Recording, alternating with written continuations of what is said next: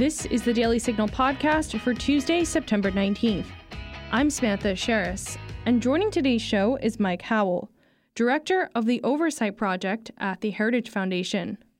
As the Daily Signal's Fred Lucas recently reported, Special Counsel David Weiss indicted the president's son, Hunter Biden, on September 14th for 3 drug-related gun charges. Mike Howell joins today's show to break down the 3 charges, the most important takeaway for the audience to know about the indictment, a recent memo from the Oversight Project, and much more. We'll get to my conversation with Mike Howell of the Oversight Project right after this. As conservatives, sometimes it feels like we're constantly on defense against bad ideas. Bad philosophy, revisionist history, junk science, and divisive politics. But here's something I've come to understand. When faced with bad ideas, it's not enough to just defend. If we want to save this country, then it's time to go on offense. Conservative principles are ideas that work. Individual responsibility, strong local communities, and belief in the American dream. As a former college professor and current president of the Heritage Foundation, my life's mission is to learn, educate, and take action. My podcast, The Kevin Roberts Show, is my opportunity to share that journey with you. I'll be diving into the critical issues that plague our nation, having deep conversations with high-profile guests, some of whom may surprise you. And I want to ensure freedom for the next generation. Find The Kevin Roberts Show wherever you get your podcasts. Joining today's episode of the Daily Signal podcast is Mike Howell, director of the Oversight project at the Heritage Foundation. Mike, thanks so much for joining us. Hey, thanks for having me. Now, before we get into today's topics, can you tell us a little bit more about the Oversight project? Right. So we launched this about a year and a half ago. It is a recognition that we're living in perhaps the most corrupt time in American history. And so the institutional right and the American people deserve entities that are able to go out there and investigate and litigate on their behalf. And so traditionally, the Heritage Foundation has, been a real policy engine for the right, but we wanted to add a new tool to our, toolkit.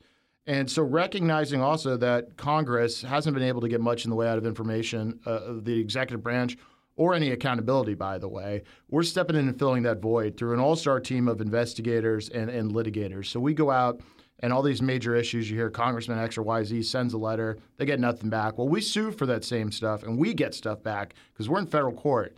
And then you pair that up with some real exciting investigative tools and you're really cooking with gas.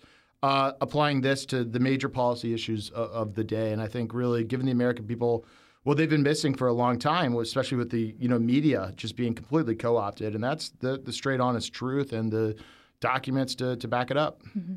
That's great. You have all been doing such great work. And I want to talk more about what kind of work you've been doing. But first, let's talk about Hunter Biden. Just last week on September 14th, the president's son was indicted. As Fred Lucas reports, the 3-count indictment accuses Hunter Biden of lying on a form to purchase a Colt Cobra revolver by not revealing his addiction to crack cocaine. Conviction on the 3 charges could bring Biden up to 25 years in prison.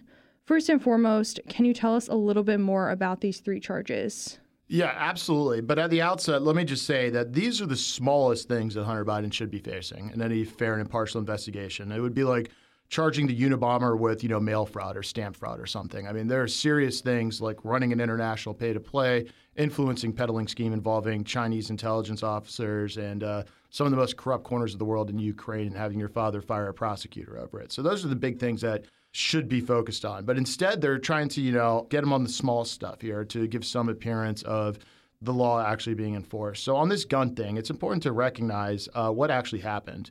So after Hunter's brother, Beau Biden, unfortunately passed away, Hunter began a romantic relationship with his brother's widow.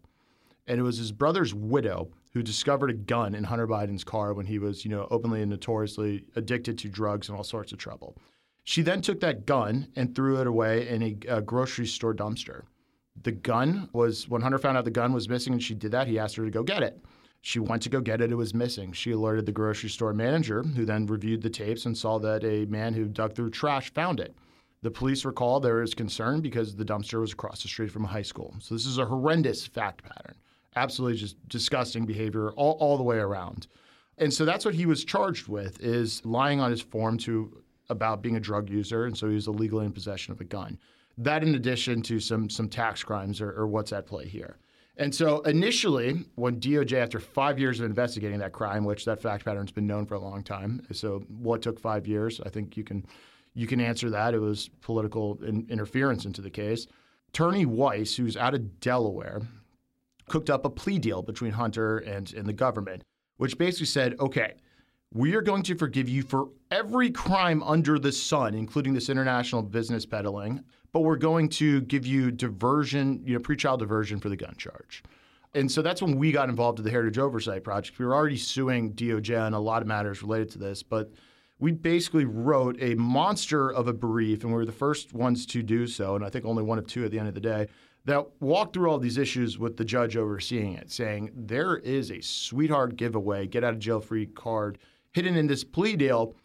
And that's what blew up the plea deal, this recognition that this is not the way you absolve someone. It was essentially a pardon from Merrick Garland and President Biden to the first son over this diversionary deal.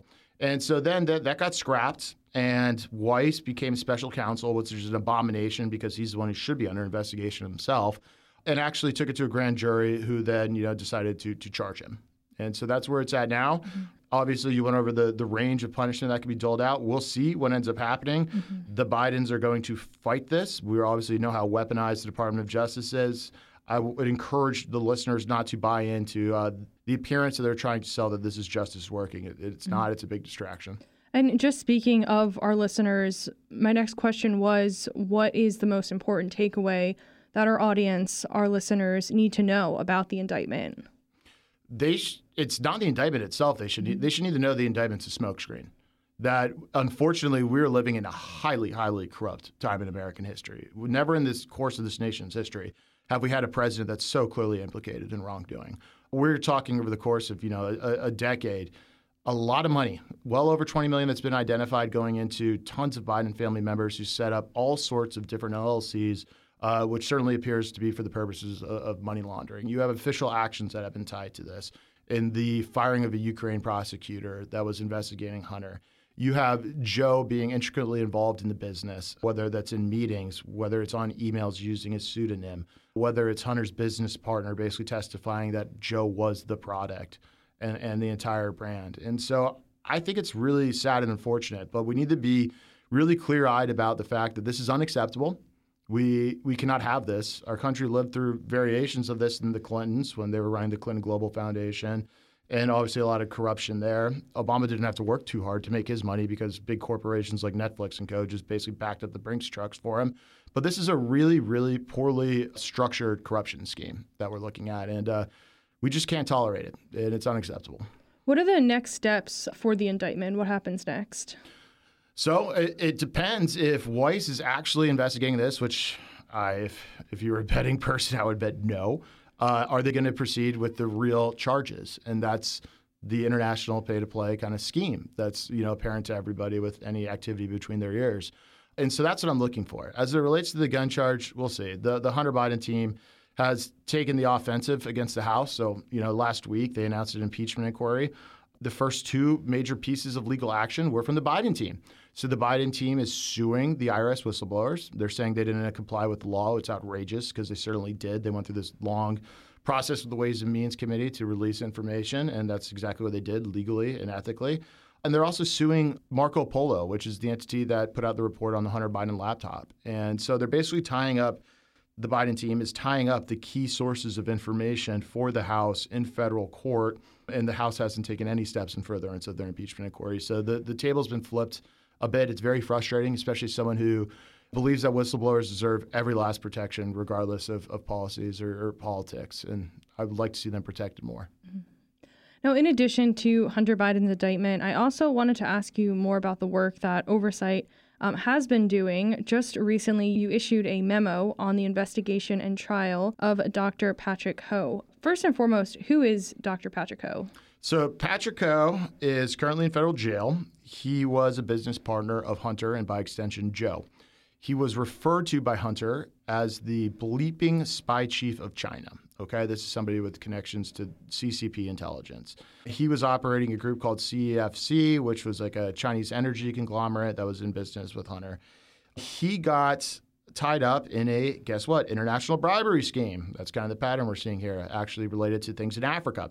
And so he went to jail for that. Make matters more interesting, guess who his lawyer was? His lawyer was Hunter Biden for his case. He paid Hunter Biden $1 million for quote-unquote legal services, which clearly to me appears to be a way to just like get some political help by giving the president's son $1 million or, tie things up with, this fake attorney-client privilege or someone who's probably not even doing any real legal work. All sorts of questions about the DOJ's handling of this case.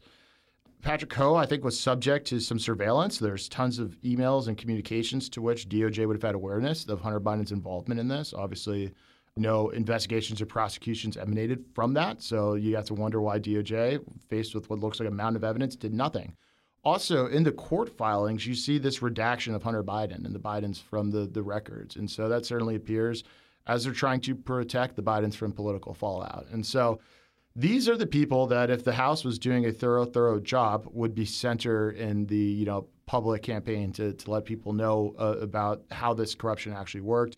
So to that end, we stepped into the void and we put out about a 20-page memo that lays this all out. Check us out at Oversight PR, on, I guess we call it X now, and we'll walk you through every last part of this. I will definitely make sure to include a link to the memo in the show notes so people can easily access it. In addition to, this memo that you put out, what other work is the Oversight Project doing? So we're all over the board. All the major issues of the day, we're there. We are very aggressive in that we have, I think, about 35 active lawsuits right now for every policy topic under the sun. Some of the recent high-profile successes on the pro-life front. What's happening with the Supreme Court justices where basically the Biden administration and Merrick Garland made it a policy to allow the breaking of the law to intimidate them by protests over their house. That's a retaliation for overturning Roe v. Wade, and it's completely lawless that the president is, indirectly allowing intimidation of the Supreme Court he doesn't like. So we have been putting out document after document that basically shows how that has been working in practice. We saw that the U.S. Marshals were directed not to arrest anybody who was engaged in this illegal activity under USC 1507, and instead to do this, take notes. Their job is to document it. And this is happening around the context and the time of an assassination attempt on Brett Kavanaugh. And you have the U.S. Marshals saying, hey, we have seen no threats, no credible threats. And so putting out a lot of information to further that on the border, and I'm a little biased here because I'm a former DHS guy from the Trump administration. We've been all over them. One of the big things that we uncovered was Mayorkas, after this fake whipping incident at the border where a bunch of liberals saw a horse and then just assumed that it was like a whipping incident. We found out that Mayorkas knew there was no whipping. He was told by his staff, and then he went to the White House podium and basically said it was a very racist thing he saw at the border. And they drug these guys through the mud, and they tried to refer him for criminal prosecution. They wanted to lock up Border Patrol agents for securing the border.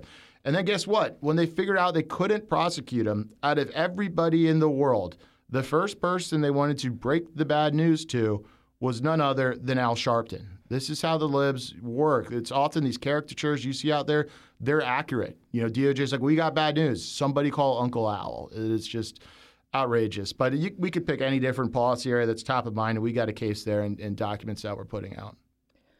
Any final thoughts on any of the topics that we discussed today? Stay vigilant. I think one of the biggest problems with us on the right is we let these things go. It's a news cycle type environment. It's a social media type environment. We need to see the connective thread between all of this, and that's one of corruption. And that's corruption in its classic sense of, financial corruption. We're certainly seeing that at the highest levels.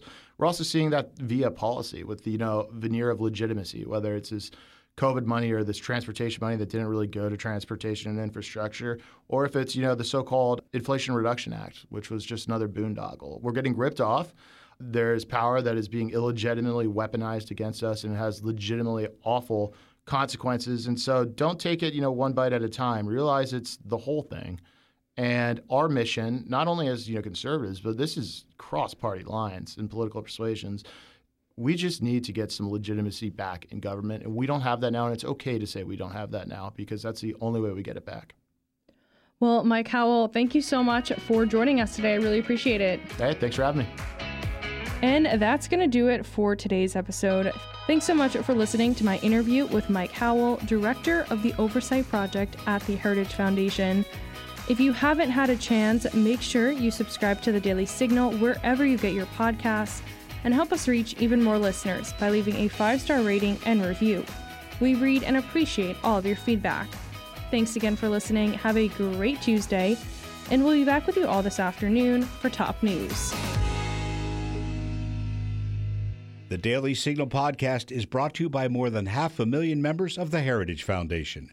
Executive producers are Rob Bluey and Kate Trinko. Producers are Virginia Allen and Samantha Asheris. Sound design by Lauren Evans, Mark Guiney, and John Pop. To learn more, please visit dailysignal.com.